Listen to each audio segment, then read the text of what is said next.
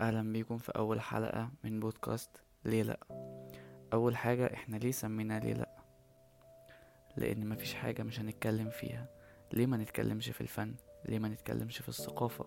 ليه ما نتكلمش لهدف التوعية؟ ليه ما نقولش رأينا في اي شيء سواء سلبي او ايجابي؟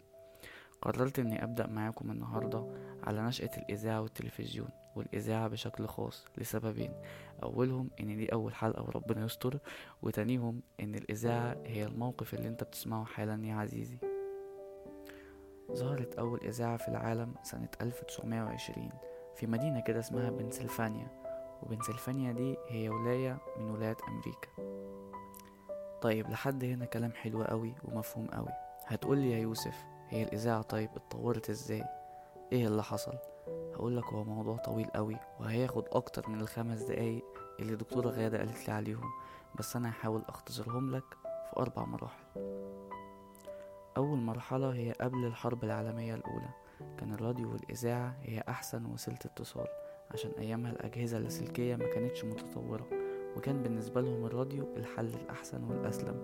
وكان الجيش الامريكي بيستخدم الراديو عشان يوصلوا اي معلومة للقوات المسلحة في اسرع وقت. والمرحلة التانية هي خلال عشرينات القرن الماضي، وهي دي المرحلة اللي انتشر فيها الراديو، وبدأوا ساعتها الناس ينزلوا من بيوتهم عشان يشتروا الجهاز ده، وكان بالنسبة لهم أكتر جهاز متطور.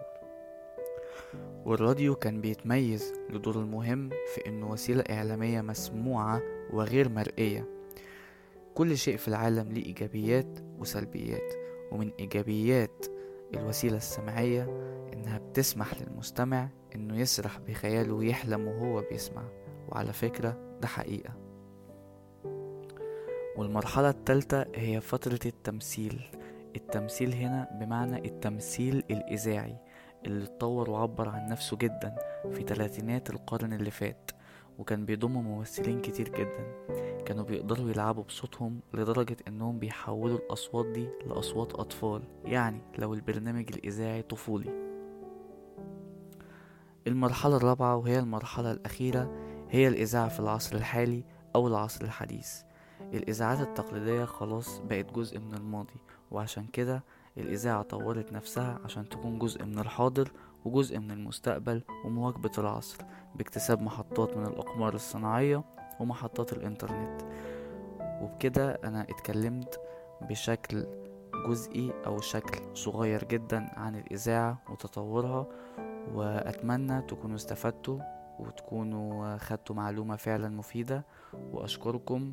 ليه لأ.